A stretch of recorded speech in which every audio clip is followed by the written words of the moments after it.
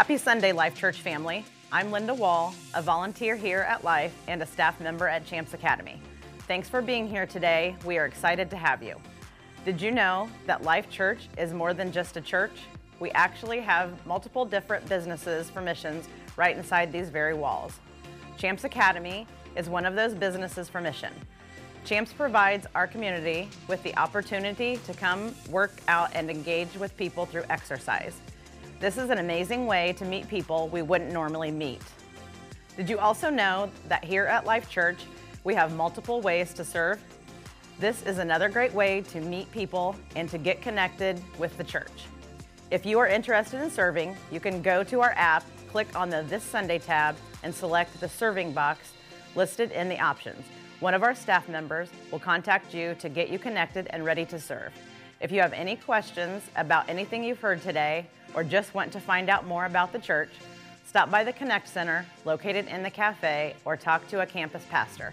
We hope you enjoy the service and have a great Sunday. Good morning. Welcome to Life Church. Let's praise God together.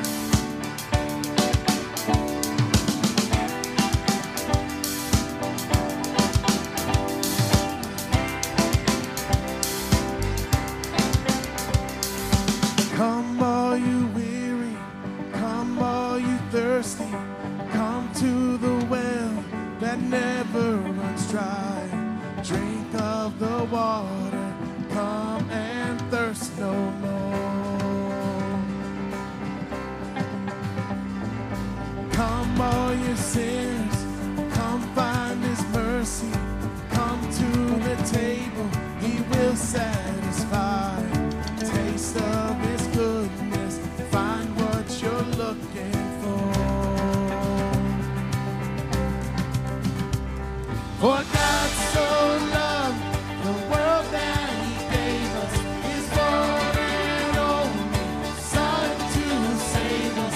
Whoever believes in him will live forever.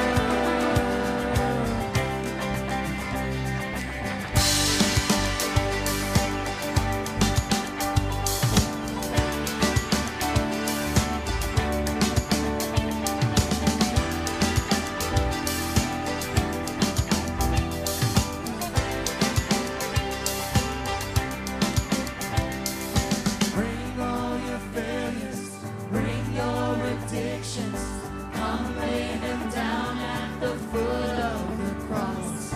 Jesus is waiting there with open arms. See his open arms. For God so loved the world that he gave us his one and only Son to save us. Whoever believes in him will live forever. The power of hell forever defeated. Now it is well. I'm walking in freedom. For God so loved the world.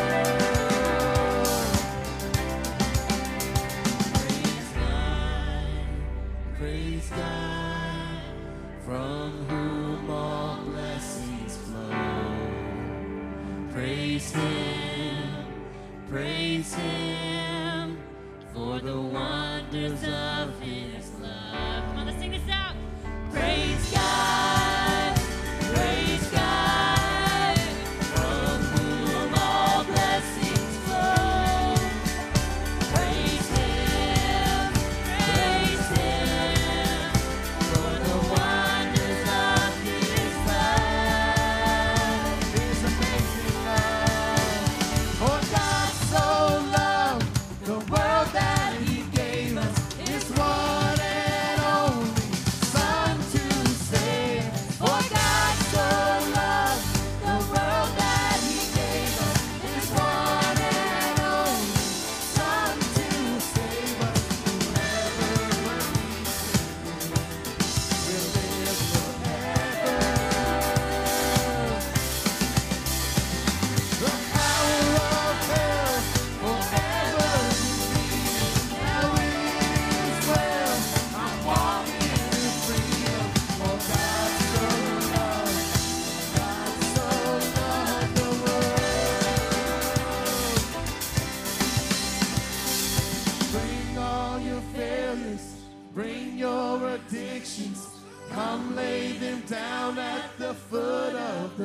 cross.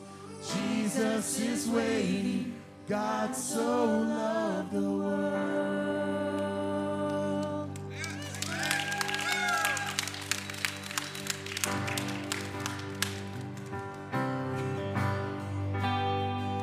Lord, I come, I confess, bowing here, I find my rest. Without you, I fall apart.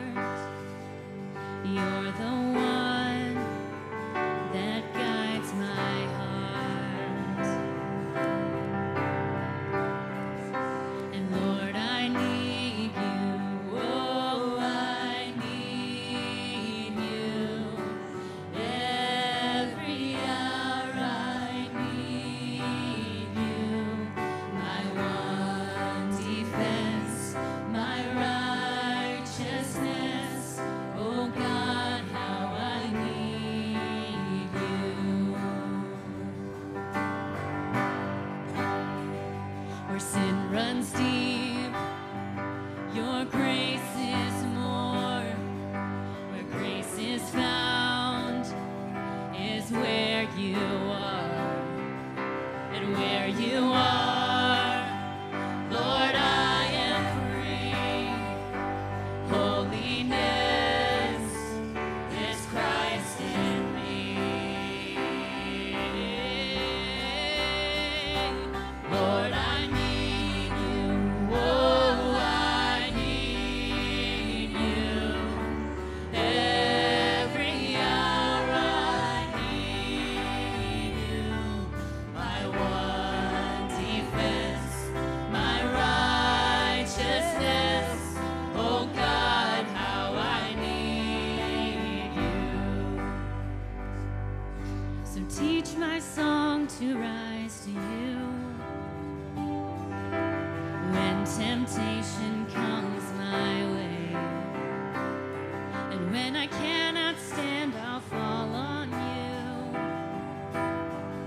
'Cause Jesus, you're my hope and stay. You're my hope and stay. And Lord, I need you. Oh, I need you. Every hour I need you. My one defense, my righteousness. Oh God, how I need you. You're my one defense, my righteousness. Oh God, how I need you. You're my one defense, my righteousness. Oh God, how I need you. Amen. You guys can have a seat.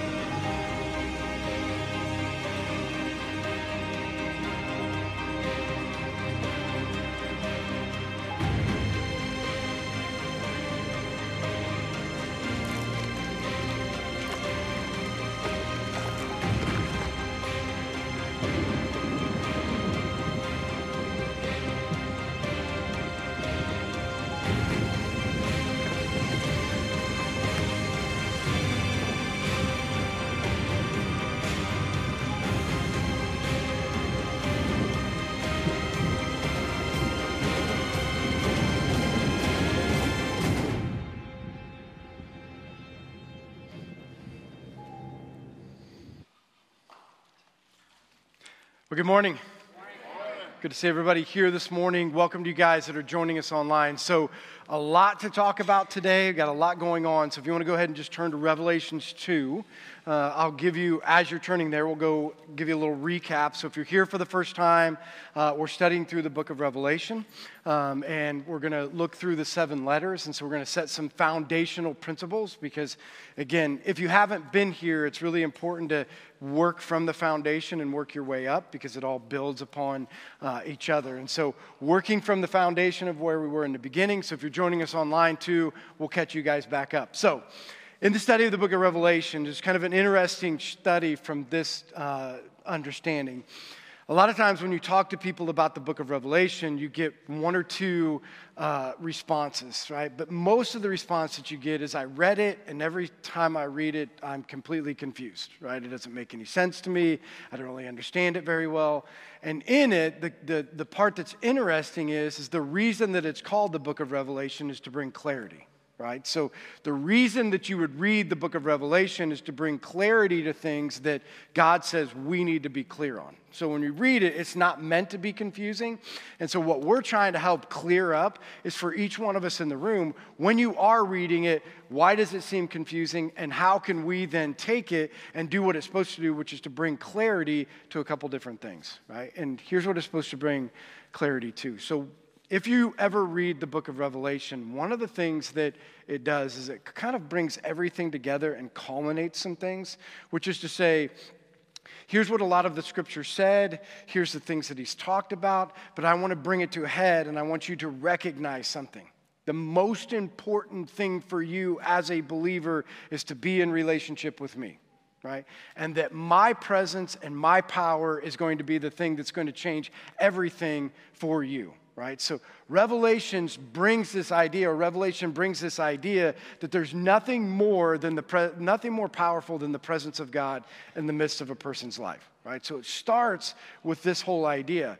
But he brings with that blessing, right? Because that's a blessing that we get as Christian people, that if you believe and you read and you receive and you follow, he says, I'm going to be with you, and my presence is going to do in you what nobody else or nothing in the world could ever do. Things that you thought could never get over, things that you thought were broken that could never be healed. The signs and wonders we see inside of Scripture weren't something that's just historical. It's things that can still happen today. Right? I think way too many times we read it and we're like, wow, I wish we could see those things today. Well, you can. That same presence and that same power is in the same Jesus that's living inside of each one of us today that was living inside of them then, right? But what he does say is blessing comes on those people who will believe and live by faith and follow me, and miraculous things are going to happen, right? And you're going to see it all around you. And so there's that blessing, but he also says this, but be careful, there's also a warning. And here's the warning. There's going to be lots of people that in the midst of all of this that are going to be exposed for essentially being a fake believer. People that attend, people that walk the walk, people that show up to church, people that read their Bible, people that say all of the right things. But at the end of the day, through the book of Revelations, there's going to be some things that are going to be revealed inside of you. And part of what's going to be revealed is you're not in relationship with him. But the cool thing about it is this, it's not too late. But that's what's so awesome about the book of Revelation is it's not too late. Like, it's good to recognize it right now, because the reality is if you read all the way through the book, this is what's so important. Not only is it not too late, you get to see the end of the story and who wins. Right? Like, you get to see the end of the story and you get to see the one that truly is victorious. And if you want to be victorious, then you need to be on his side, right? So you get to read all the way through that. You get to understand it. So it's like this blessing that he's going to be with us and that his presence changes everything. And then also this idea that there's this warning, don't get caught looking from the outside in. Right? And we're going to have to work through some hard subjects, which I think if you've been here for the past couple weeks, when we've been talking about it, some hard subjects. Right? Like when you talk about some of these things, like week 2, because week 1 is like we need to get on God's side because where he is, we want to be. Period. I mean, I'll just sum it up. Like there's nothing more important to us as a church and to you as an individual than the presence of God, because it is the only thing that will change things. Right? So we need to do things that make sure that we're on his side and we want his presence with us. Week 2, we said, so here's some letters written to the churches and here's how we should read them. When you read letters to the churches, you should read them like this was an actual physical church, so just like Life Church. It would be a letter that was sent to them, and the leader would get up and he would read the letter, and then they would have to decide what are they going to do with it. Same concept is so today that letter is timeless in that when we read it, we're reading it the same way that they would have, right? Meaning there's something to say to the church and there's something to say to me, right? So week 2 was we're going to look at the church of Ephesus. The letter went to them and he said to them, like many churches, you're doing a great job in some of these areas, right? Or you were doing a great job in some of these areas. Like Ephesus was a church plant. So when we went and planted the church, he was really excited about what was going on because these people were on fire for Jesus because they loved him so much. And it says they were doing his work, which would have mean then have been out reaching people, right? They would have been reaching more people and saying, you're not going to believe this. Jesus saved me. You want the same thing. And just amazing things were happening in it. Then 40 years went by, right? And at the end of the 40 years, he says, but here's a problem. You've lost your first love. And we sit back at that and we're always like, how could that ever happen? You know, and I tried to tie these things together that week. I'm not really sure that it got tied together, so maybe try to tie it together again, which was this idea. We shouldn't think that that's crazy. Like we shouldn't think that it's crazy that you can essentially fall out of love because it happens in marriages all the time, right? Like you see, essentially, as marriages go on, like you had this incredible love where you can't get enough of the person in the beginning, and then years go by, and you're like, if I don't see him in a day, does it even matter? Do you know what I mean? Or I don't see him in a week, does it really? You know what I'm saying, right? Like you get to this point where the love is not the same. Well, the same reality was with the church, right? Or the same reality is with your relationship. I've seen people come out on fire a year later, 2 years later, 3 years later, 5 years later, and then pretty soon you don't even see him in church anymore, and you're like, what the world happened? Right? Like, what would go from like, you loved him so much and you couldn't miss a Sunday to, like, I don't know, I haven't been here in a year. You know, I've been here in 2 years. Whatever. How does that happen? Well, this is how it happens. This is what we know about relationships. You know this about your own relationship. If you don't work on loving your spouse, you will fall out of love with them. This is the way it works. You don't work on your marriage. You don't work on your relationship. Over time, that's just the natural thing that happens with relationships. You're just going to fall out of love. Same concept. If you're not going to work on your relationship with Jesus Christ, you will lose or fall out of love with that because you're not working on that relationship. So again, the church of Ephesus, he was saying to them, it's okay. It's not okay. Like you were really good and now you're really bad. But you can do something about it. Change, right? And isn't that the great thing? Because it's the same thing in your marriage. It's not too late, right? You can change. Just figure out how far, this is what he says to the church, and this is what he would say to each one of us. Just figure how far you've fallen. Now, here's a key to change, right? Because it's the only way to change things, and I tie it together with relationship. Saying you're sorry and not changing doesn't change anything, right? So you can't keep this vicious cycle of just saying like, oh, I'm really sorry, I wasn't home tonight. I'm really sorry I'm really sorry I didn't show up for it. I'm really sorry. That's not what he's saying when he says to us, like, we need to change things. To the church, he would say, don't just say I'm sorry, but repent, right? And what's the difference between asking for forgiveness and repentance? Is that when you repent, you turn the other way and do something different. Right? That's what he says. So you can get a chance. Like if you've fallen out of love with Jesus, guess what? If you do this is the promise. If you repent and turn to him, this is what's so great about him. He's waiting for you. Isn't that awesome? Like you could have walked away, spit on him, did whatever you wanted, lived the life wherever you wanted, walk in this direction, and as soon as you turn, he's there to embrace you. There's nothing better, no other love like the love of Jesus Christ, because you'll find that nowhere. Right? You find that nowhere. But that's what he says to the church of Ephesus. All you have to do is repent and turn, and you'll get that first love back because I'm there waiting. So he says for us as a church, if you've fallen out of love, you need to turn and repent and change the things so you can be in love with him again and be on fire for him again. Then we went to the church of Smyrna. So we wrote a letter to the church in Smyrna, which is called the persecuted church. All right, so the church of Ephesus was the church that lost their first love. The church in Smyrna was a church that was called the suffering church. And so here's what we found out about the church in Smyrna. So they were people that were persecuted for the way that they believed. And here was what's so cool about the persecution. It revealed something inside of them. right? This is what he said to the church in Smyrna, is that persecution has revealed what only persecution and trials will reveal, is what's deep inside of your heart that you've had veiled. Right? Like, you're going to find out where your faith is when the testing comes. Right? That was the church of Smyrna. So the church in Smyrna, what we learned from them is that he said, don't run away from persecution and don't run away from testing, because persecution and testing is the only place that your heart is truly going to be revealed. And I said, unfortunately, we live inside of a culture where we've ran away from persecution and we've ran away from testing. Right? You don't want to be tested. You don't want to be persecuted. Anytime those things come up, you don't want to sit in it and say, God, what do you want to reveal in it? You want to run away from it and find something that will make you comfortable again. Because nobody wants to go through the pain. Nobody wants to go through the persecution. Nobody wants to go through the suffering. And so I said, what we need to learn as a church is that if the testing comes, maybe there's something that needs to be revealed. And maybe when that testing comes, don't run away from it, but look at what it reveals. And again, the same concept. Isn't this what's so great about reading the book of Revelation? It's the same concept. So once something is revealed through persecution and testing, all you have to do is repent and change it and fix it. And he's there and he'll heal it, right? He'll do what only he can do. And so we learned from the church in Smyrna, like, don't run away from persecution. And maybe this is what we need to do as a church. Maybe it's time to stand up for something. And I'm not just saying something, right? It's not like just pick a battle and stand up for something. I'm like, stand up for Jesus and what he says, right? And see him as the thing that's going to change this world. And stand up for the things that he believes and the things that he says. And we already know this, right? So this is a given. So if you're wondering, like, I wonder why I'm never tested, just process this. If you love Jesus, the world will hate you. Okay?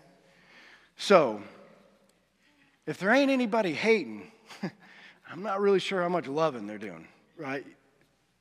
You know what I mean? Because if you're loving Jesus and you're standing for him and you're standing on his precepts and you're doing the things that he's called you to do, you will find opposition in this world, right? Like, we already know that. He already says those things. So I challenged each one of us to just, get to this point where we need to stand for something. If he says it, we need to believe it and we need to stand for it. And people are going to push up against that, but that's okay because it's going to reveal something about us. Okay? Now, here's what we're going to look at today. The church in Pergamum, which I told you, Revelations 2, is called the worldly church. Right? Now, here's going to be the challenge that you're faced with today that I think a lot of times we don't think about.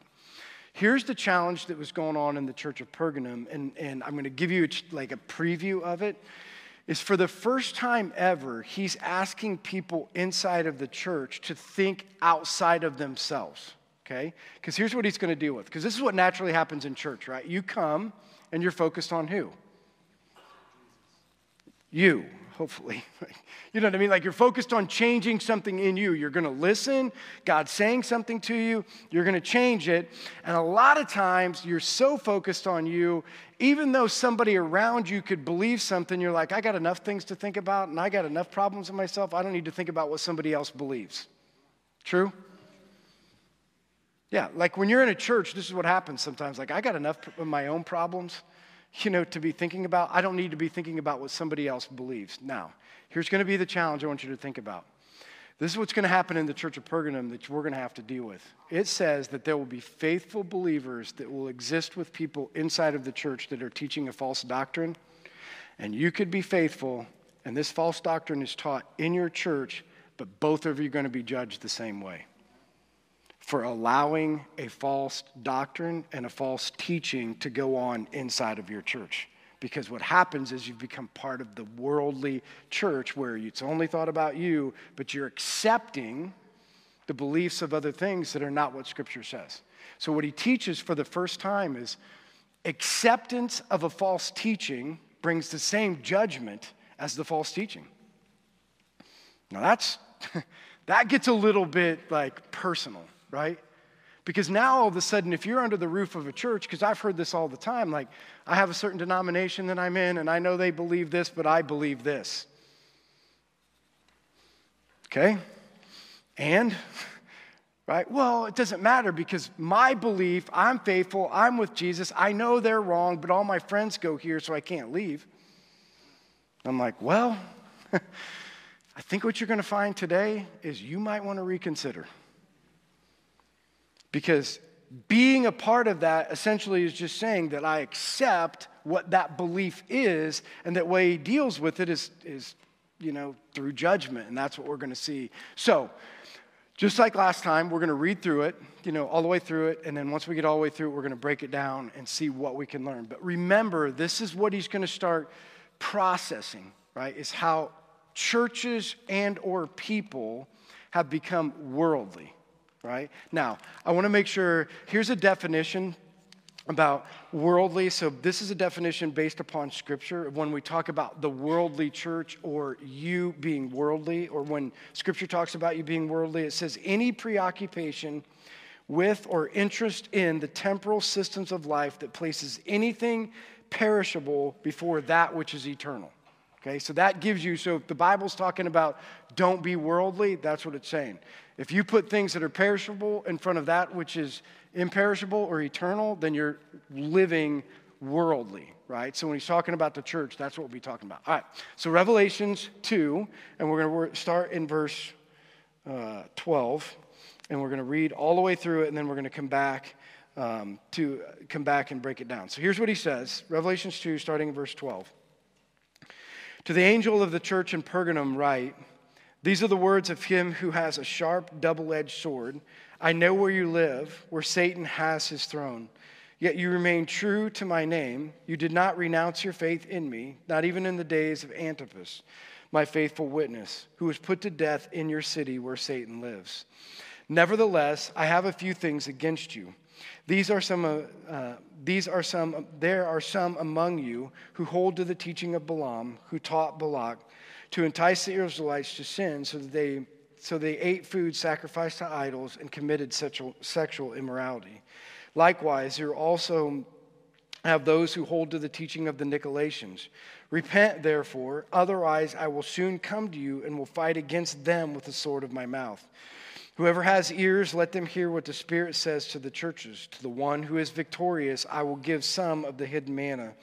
I will also give that person a white stone with a new name written on it, known only to the one who receives it. So let's look at the picture. Okay, so here's the picture that he's trying to paint. So here's a church, right, inside of a city that obviously Satan's working overtime on.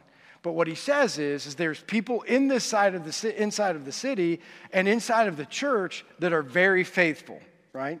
So very faithful. Lots of people inside of it, very faithful. But inside of that same city, and inside of that same church, okay? So this is what he's trying to get you the picture of. People coming to church, same place, same building. You have a teacher getting up teaching, and most of the people believe what it says.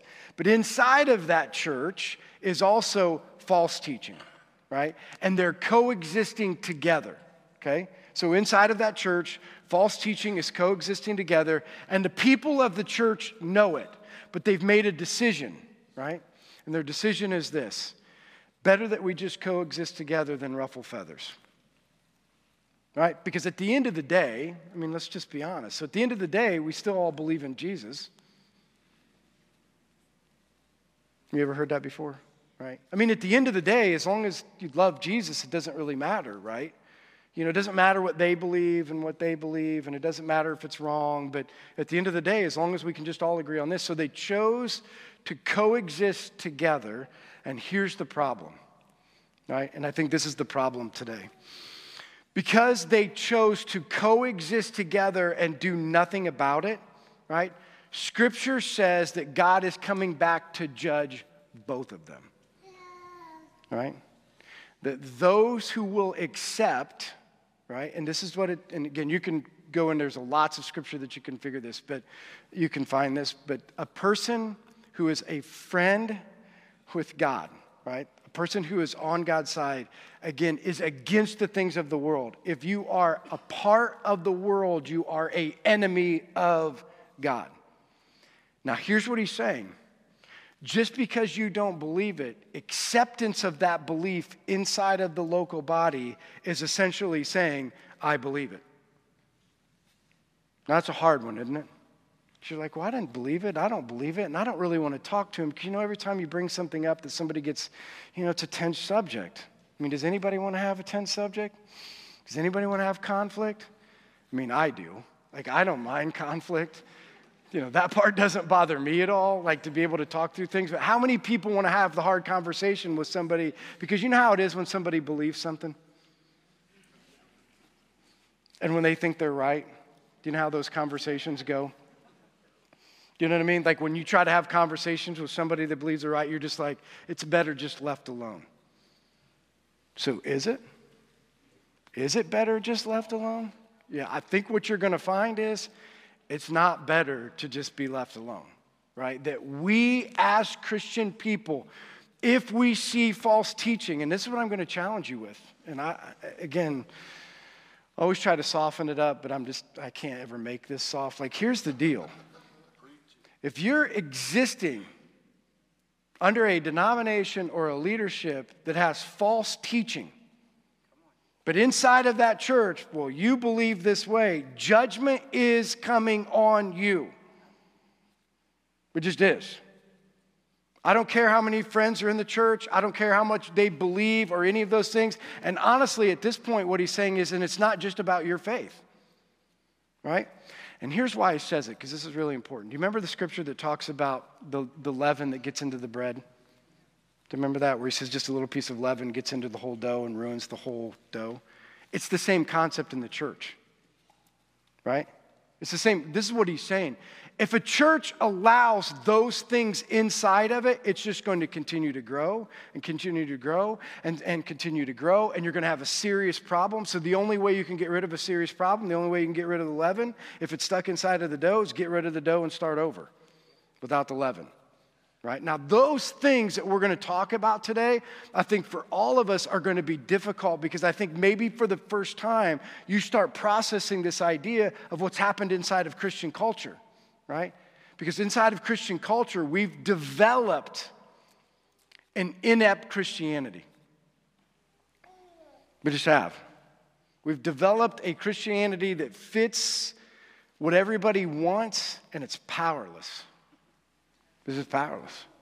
And we keep wondering why God's not showing up and why isn't he doing things? Well, the reason is because we've taken what he wanted for each one of us, and we've taken all the power away from it because we're not dealing with what we need to deal with, right? Which is false teaching and becoming a part of the worldly church. Now, let's break it down and look at it to see what we can learn. So, Revelations 2, 12 through 17, right from the beginning, it says, to the angel of the church of Pergamum write. So just real quick, what is the city of Pergamum and what are they dealing with, okay? So inside of the city, not a port city like Ephesus and Smyrna, so they weren't on the Aegean Sea, so they were away from that, but they were considered the central city of Asia. Right? So it was a big city, and the reason that it was a big city is because it was known for learning. So they had the second largest library in all of Asia at the time. And so anybody that wanted to learn something, they came to Pergamum. They came to that city to be able to learn. So there's a lot of learned people there.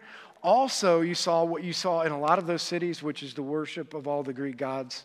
Right, that's pretty common. You see all the worship of the Greek gods. But for the first time, you see something that hasn't been seen before, and it's called emperor worship. So emperor worship was now instituted in Pergamum, which meant whoever the emperor of Rome was, or whichever one they wanted to enshrine, they put inside of the city, and you as a person of the city had to worship the emperor, right? Or if you didn't, it was seen as treason or sentenced by death. In fact, what we just read where it talks about Antipas. So Antipas, one of the leaders of the church, was killed because he wouldn't worship one of the emperors, right, to one of the shrines that they had. So the big deal about this is this, that inside of that church now, you used to have a choice of whether or not you could worship Greek gods. Like, you didn't have to. Like, if you wanted to, you could, but you didn't have to. Now, inside of this city, now with emperor worship, you don't have a choice. If you're going to be there, you're going to figure out how to bow down to the emperor, and you're going to figure out how to submit to the emperor through that. So this was a big deal for the church and a big deal in their struggle of the things that they were going through, and that's why he calls it Satan's throne. right? Because all of the things that were going on around there, it was like Satan's throne. Now, he introduces something next that we had heard about in the first chapter of Revelations, and we're going to talk about it on a little bit of a deeper level. Because he says that we're in Pergamum, and he says, these are the words of him who has the sharp, double-edged sword. So you remember the imagery in chapter 1 where it says Jesus is coming, and out of his mouth is a sharp, double-edged sword? So he says that in the beginning. And again, this is the part about Revelation. Sometimes people are like, well, that's weird as heck. You know, who comes out with this double-edged sword protruding out of his mouth? And why a double-edged sword, and what does it mean? Well, now in the church of Pergamum, he's going to show you what the double-edged sword really means, okay? So here's what the double-edged sword is first. The double-edged sword is the Word of God, okay? So the sword, like imagery that you see inside of Scripture, is the Word of God. Now, it's really important that you understand this because otherwise it doesn't work. So when he's talking about the double-edged sword and it's the Word of God, we have to understand what each edge is for and why it has an edge and what we need to do with it if you're going to get the concept of the double-edged sword. So here's what one side of the double-edged sword is supposed to be. When you read Scripture, right, this side of the sword, the Word of God, is supposed to cut and expose what needs to be cut and exposed, okay? So when you read it, you're supposed to be reading it in a way that all of a sudden it cuts something open in you and exposes something that you need to deal with, okay? That's why I always tell people, you know, well, I'll just tell you, like when I used to read Scripture, this is the way I read Scripture, like, in the beginning. Nope, I can't do that one, and I can't do that one, and I can't do this one, and then I find the one that I'm doing, and I'm like, I'm going to camp on this verse, right? If you do that, the double-edged sword can't do any work in your life because it can't expose what needs to be exposed. You know why you don't want to read it? Because it exposes what's wrong in your life, right? Like it exposes those things, and the only way that we're ever going to get anything done is allow it to be what it needs to be. Right? Don't take the edge off the sword because you choose not to believe this as absolute truth. Okay, so this is a problem, right? Don't believe that you get to assign degrees of what God thinks about sin. Okay? I'll just give you an example. We do this in the church all the time as we look at socially unacceptable sins. Okay, so homosexuality is a socially unacceptable sin, right? The church is always talking about it. Oh man, people, you know, struggle with homosexuality. This is what the Bible says about it. You know what the Bible says about it? Those people, and I mean, they just go through the list, okay? And this is what I always say, because this is the problem with the church. Do you realize that there are socially acceptable sins that you never talk about? In fact, in that same verse, when they're talking about homosexuality, they're also talking about greed. And you know the problem with greed right now is the majority of people inside of the Christian church are greedy. You know why you know that? Because less than 1% of people that are evangelical Christians give. Less than 1%. Well, anybody want to talk about that one? Right? I mean, how many churches do you get up there and say, in the same sentence, this is what it says about homosexuality? Well, it also says about you who are greedy. The same thing is trying to be exposed. There's a problem. So what you do too many times is you just read over those things because socially it's been accepted to be a greedy Christian. Let's just be honest. Right? No one's talking about it. Everybody's accepted it, so we don't ever talk about it. So when you read this and it's dealing with greed and it's dealing with money, you just read over those things because nobody really cares about those things. But sexual immorality and all these other things, you know, they're like, oh yeah, that person is, and we're going to deal with that part of it. Well, that does not allow the double-edged sword to do what it needs to do. If you're going to read around things and not let it deal with what it needs to deal, same concept, right? We got people gossip all the time. Do you know what I mean? Like, this is a terrible thing. Like, people gossip. Remember what gossip is? When you're talking where you're neither a part of the problem or the solution, you're a gossip. You know what it says about gossiping side of Scripture? Maybe you should read it. I'm just telling you. right? But you don't want to read that part because it applies to you and it sticks with you, and you don't want it to do what it needs to do, which is to expose something inside of your heart that really needs fixed. That's the one side of the double-edged sword. And the problem with Christianity today is because we have chose to become cultural, we've dulled the edge of the sword, and that's the reason that God can't do the work that he needs to do in the people inside of the church. Because you're just not preaching it anymore. You're not talking about it anymore. Nobody wants to confront it anymore. And so God can't do a work if you're not going to read the word, or God can't do a work if you're not going to read it as is. These are commandments, not suggestions. Listen to me. I say this to people who are getting married all the time, and I look at the guys and I say, you know what? Do you know what it says in this scripture of what it means to be a man of God and to lead your family? Just so you know, you're in trouble. Right? I'm telling you, if you read this for what it says to be a leader inside of your home, you know how hard it is? It's way difficult to get done. So instead of it being like, you know what, it is way difficult and I need cut open what needs to be cut open, I need to see where I'm not leading and what I'm not doing and I need to fix it. Instead we're like, well, I mean, that's kind of outdated. And I mean, look around. How many guys are actually leaders in their family anyway? I mean, my wife's good at it and she can just take it over. Why do I need to do anything? Right? You didn't let the double-edged sword do what it needs to do. It's cutting you open for a reason. You're not where you need to be. Do something about it. Right? Don't look at it as a suggestion book for marriage counseling. There are commands, men. There are commands, women, for what it means to be men and women of God. Don't talk around them. Don't walk around them. Don't look at society and say society doesn't care. It doesn't matter. He does. Because here's the deal. Here's what's one side of the sword is supposed to expose. You know what the other side of the sword is? What nobody wants to talk about? Once you're exposed, you get a chance to see, repent, and change. And it's healed. Isn't that cool? Exposes, repentance, heals, and you're stronger because of it, right? If you don't, you know what the other side of the sword is? Judgment. I know you don't want to hear this. God of love and God of mercy and God of grace is also a God of judgment. One side of the sword swings to expose, an opportunity for us to repent and heal.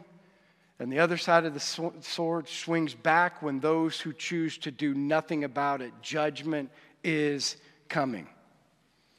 And too many times inside of the church, we don't want to talk about judgment. I'm telling you, but the reason that he's judging you is because he loves you. The reason that the sword's swinging back is because he wants you to see the power of God that can only come through a double-edged sword, right? It can only happen when the cutting happens and when things are exposed. And if they're not healed, judgment wakes us up to the open wound that needs healed. Pushes us to the place where we need to go, right? It can only work when it's a double-edged sword, and he introduces this in a way to not scare you, but to encourage you. Let it open up the wounds and then recognize that repentance heals you and makes you better. But also understand the warning that if you're going to do nothing about it, judgment is coming because he loves you. And we need to understand that because you can't walk away from the side that is true on the double-edged sword that judgment is going to come. Now, he goes on and again talks more about here in verse 13 where he says, and I know where you live, where Satan has his throne, yet you remain true to my name. You did not renounce your faith in me, not even in the days of Antipas. Remember, we talked about Antipas was the one who was the Christian leader at the time, and he wouldn't bow down to emperor worship, and he was actually killed. And so they're saying you even stayed true when the leader of the church was killed for being a follower of mine. Now my faithful witness who's put to death in your city where Satan lives. So again, painting that picture that they're inside of Satan's throne. Now, but he comes back with this. Nevertheless, I have a few things against you. There are some among you who hold to the teaching of Balaam, who also taught Balak to entice the Israelites to sin so that they ate food sacrificed to idols and committed sexual immorality. Likewise, you also have those who hold to the teaching of the Nicolaitans. Now, here's a concept that you probably don't hear talked about in church, but I'm going to quickly go over it. very clear inside of Scripture, whether it's through Jesus' teachings or whether through the teachings of the epistles, that there is this thing called church discipline. Okay? And I know nobody wants to talk about it because I'm going to talk about it and you're going to be like, that was a terrible idea to talk about in church. But here's how it works, right? Because this is what he says. If there's sin, right?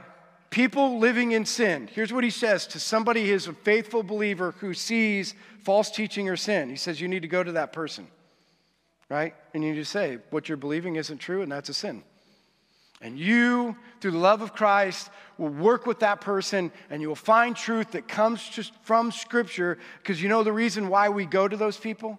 Because remember why? We don't go to point them out and say you're awful and I'm better. You know why? Because we understand the double-edged sword. We know what's swinging back because we've been there, right? Anybody that can do this because they've been on the other side of the sword, right? Like I've been that side of it, where I didn't listen and I was cut open and I got judgment back. Listen, I don't want anybody else to be on that side. So we do this. We go to people and say, like, this is what's going on in your life. I want to help you, right? And then it says if they don't listen, you go and get another person. You take it with them, and you talk about it. And if they don't listen, you go get the elders, and the elders come and talk to them. And you know what it says after all of that if they don't listen? This is why I'm sure all of you are going to say this is a terrible idea to say in church. It says you kick them out. How many churches are saying we're kicking them out because, you know what I mean? Like, you can't get them in. You know what I mean? Like, we can't get them in the door, and we're talking about kicking them out of the door. Now, again, I want you to understand this. Sometimes this is taken out of context.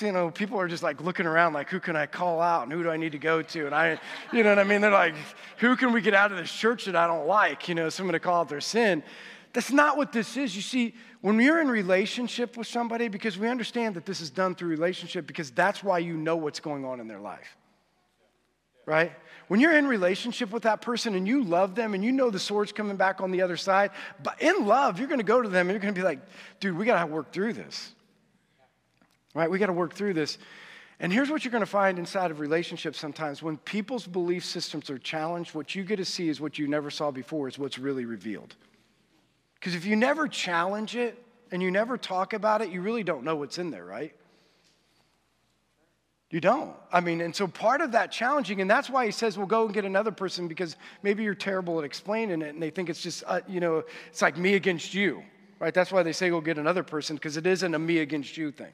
This is I love you thing, right? And then the whole reason why he says then end up kicking him out, because this is what he knows and understands. This isn't to be mean. He understands the concept of what we talked about earlier, a little bit of leaven.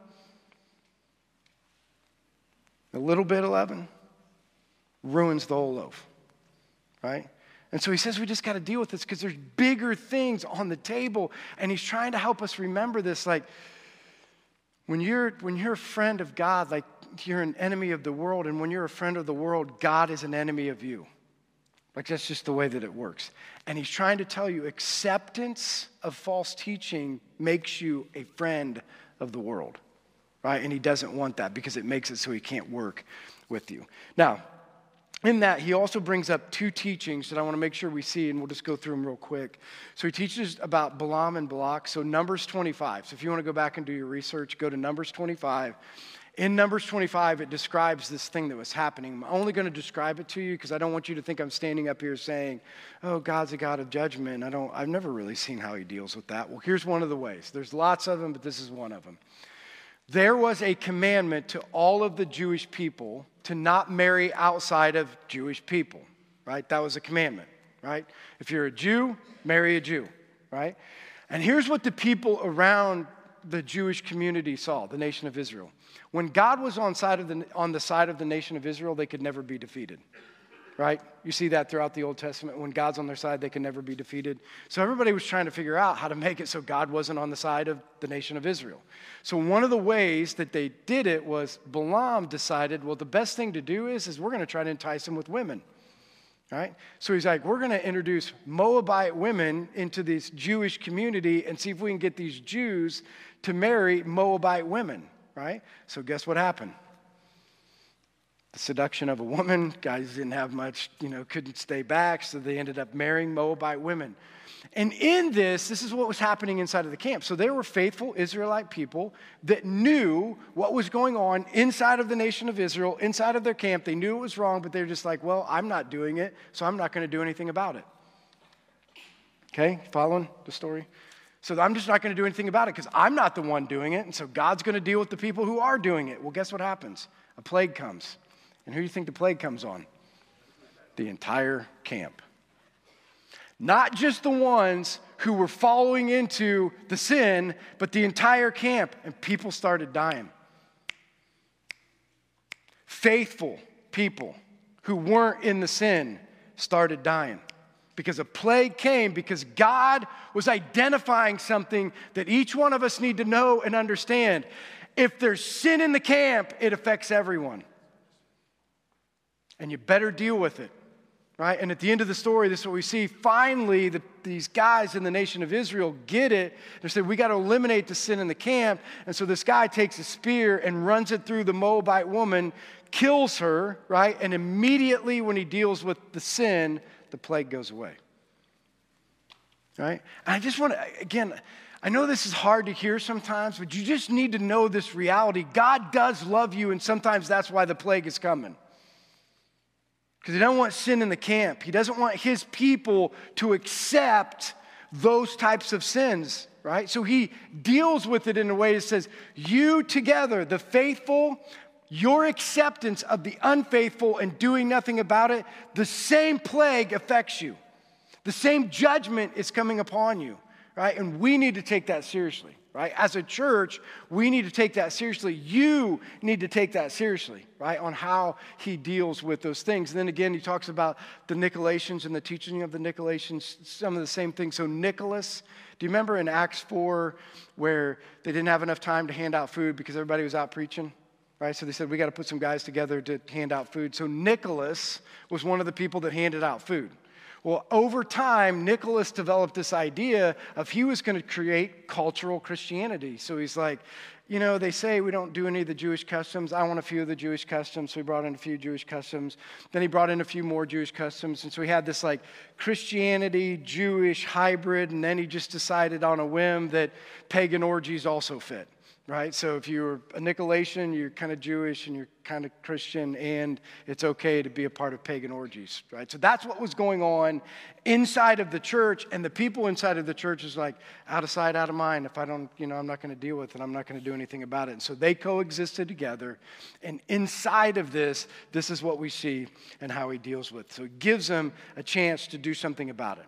Right? So here's what he says in verse 16, which he says in each one of our scriptures. He says, repent therefore, otherwise I will soon come to you and I will fight against them, meaning all of them, with the sword of my mouth. Now, before he tells us to repent, this time he's saying repent and or, if you don't repent, not only am I going to not be upset about it, and not only is it going to affect your life, I'm coming against you. How do you like those? Right? Like it's not just repent, I hope you get your life right. If you don't repent, I'm coming to fight against them, those, you as a church, for accepting being a worldly church. You need to do something about it or I'm coming against you. But again, remember, all we have to do is repent. Stop accepting it. Stop, again, listen, we have got to stop making the Word of God inept. We have got to allow the power of God to be what it is. And the only way it can be what it is through the Word of God and believing what it says. And recognizing how the two-edged sword is supposed to work in each one of our lives. So as the worship team comes up, I'm going to give you a couple things to think about.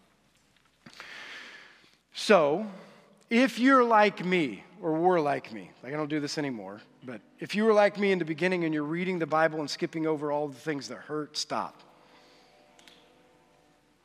In fact, what changed this for me is I was reading the book Crazy Love by Francis Chan. Anybody ever read that book? And I never cry, and I cried.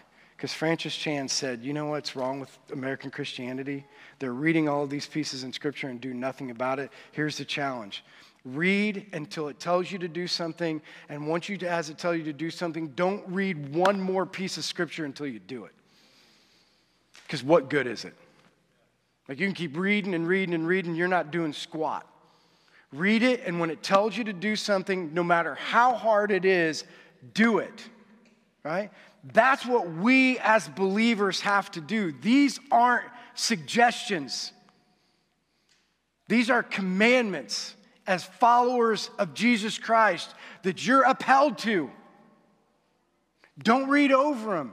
If you need to deal with your leadership, men, if you need to deal with discipling your children, if you need to deal with a sin that you have, deal with it.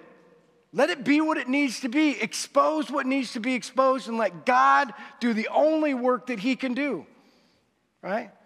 Because when the sword cuts, it also heals, right? And that's the most important thing. Let it be open. Repent and let him put you back together, because when he puts you back together, he puts you back together right and whole and power that you never had before. Let those things happen. And I think it's so cool because today we get to take communion together. And you know what the cool thing about communion is? Is one, we get to remember, like, thank goodness that we can repent and he can heal us. The blood of Jesus Christ. Death on the cross, blood shed for you, gives you the ability to do this when you're walking away, but when you turn and repent, he's there to welcome you in. And not only there to welcome you in, but to cover you with his blood, to make you whole and to give you the power to change the world. That's the blood of Jesus Christ, right? That's what's so great about communion, and we need to be reminded, right? Reminded of this. That was a gift, and that gift's for you. And that we as Christian people need to remember the cost that was paid for your life. Right? Here's the other thing that he tells us to do, and I think sometimes we forget this.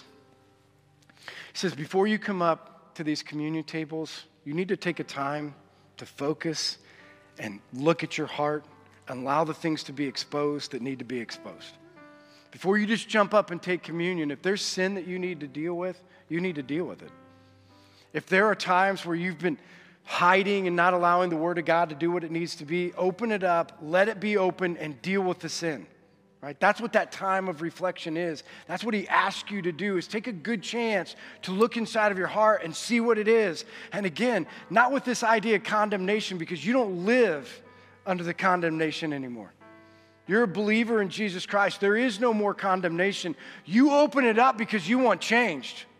You open it up not to feel guilty. You open it up because you know the one that's going to heal you and change you and bring the power to you, right? Like, that's why we say, you know what? I do have this sin. I do have this problem.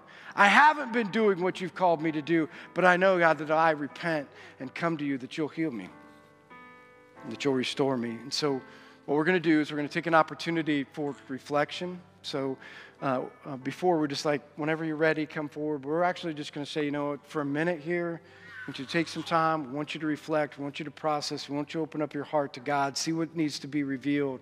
And then Corinne will tell us when the communion tables are open, and then we'll take communion together. Now, a reminder, we have 4 tables with the number of people we have in church now. We want to make sure that you can get through. So there's 2 in the front and 2 in the back. And when the communion tables are open, we'd love for you to participate with us.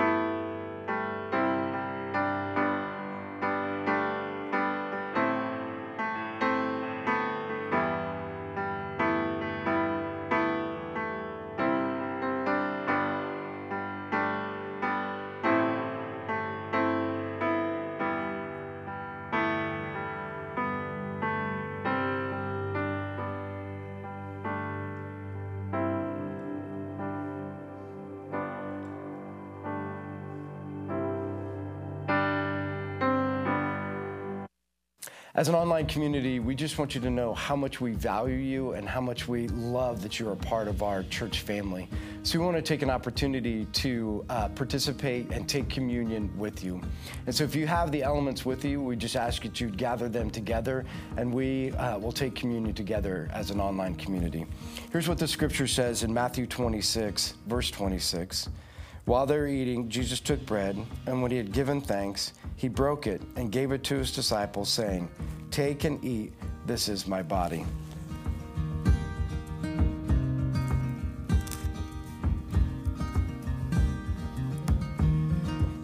Then he took a cup, and when he had given thanks, he gave it to them, saying, "Drink from it, all of you. This is my blood of the covenant, which is poured out for the many for the forgiveness of sins."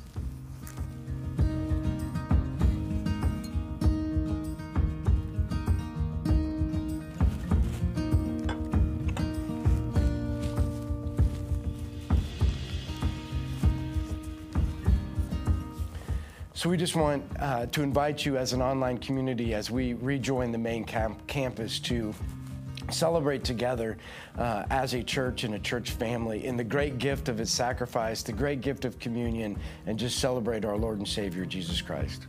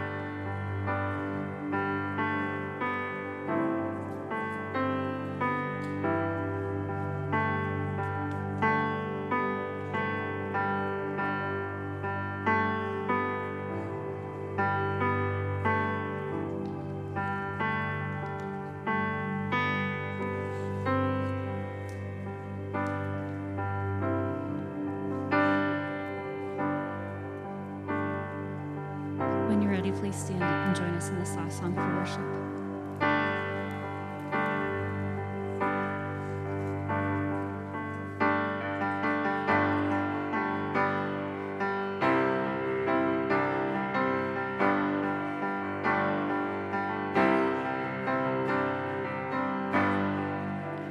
Are you hurting and broken within? Overwhelmed by the weight of your sin? Jesus is calling. Have you come to the end of yourself? Do you thirst for a drink from the well? Jesus Jesus is calling.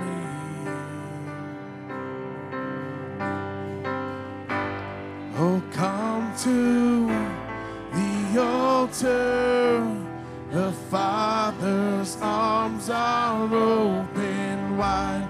Forgiveness was bought with the precious blood of Jesus Christ.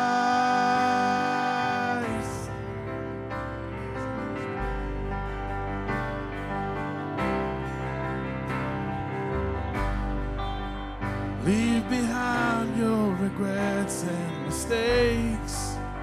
Come today, there's no reason to wait. Jesus is calling. Bring your sorrows and trade them for joy. From the ashes, a new life is born. Jesus is calling. Oh, come to the altar. The Father's arms are open wide. Forgiveness was bought with the precious blood of Jesus Christ. Oh, come to the altar. The Father's arms are open wide. Forgiveness was bought with the precious blood of Jesus Christ.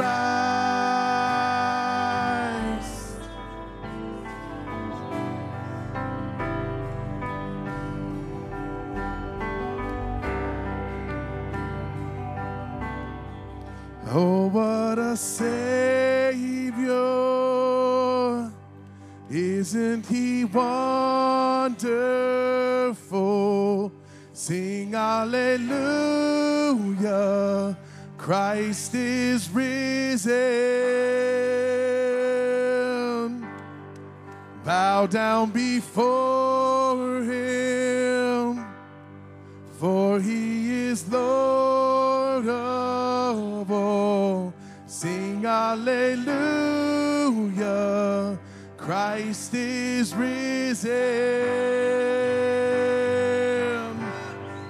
Oh, what a Savior. Isn't he wonderful? Sing hallelujah. Christ is risen. Bow down before him, for he is Lord of all. Sing hallelujah. Christ is risen.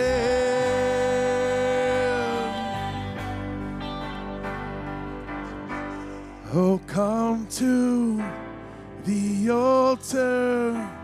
The Father's arms are open wide. Forgiveness was bought with the precious blood of Jesus Christ. Oh, come to the altar. The Father's arms are open wide. Forgiveness was bought with the precious blood of Jesus Christ. Oh, oh.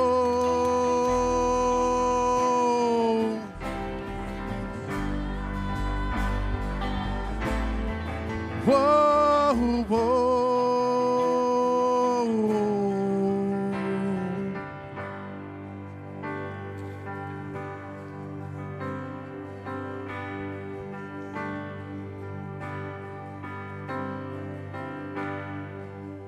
Bear your cross as you wait for the crown. Tell the world of the treasure you found. Jesus is calling.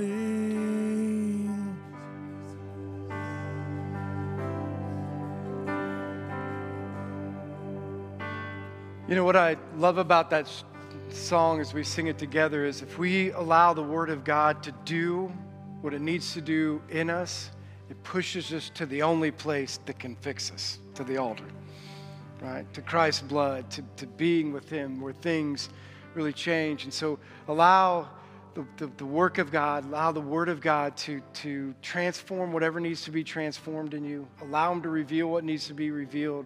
Allow Him to heal what needs to be healed. And then again, as believers, let's keep each other accountable. Let's stay on God's side and allow Him to use us in ways to change the world. So thanks for being here with us this week. We'll see you guys next week.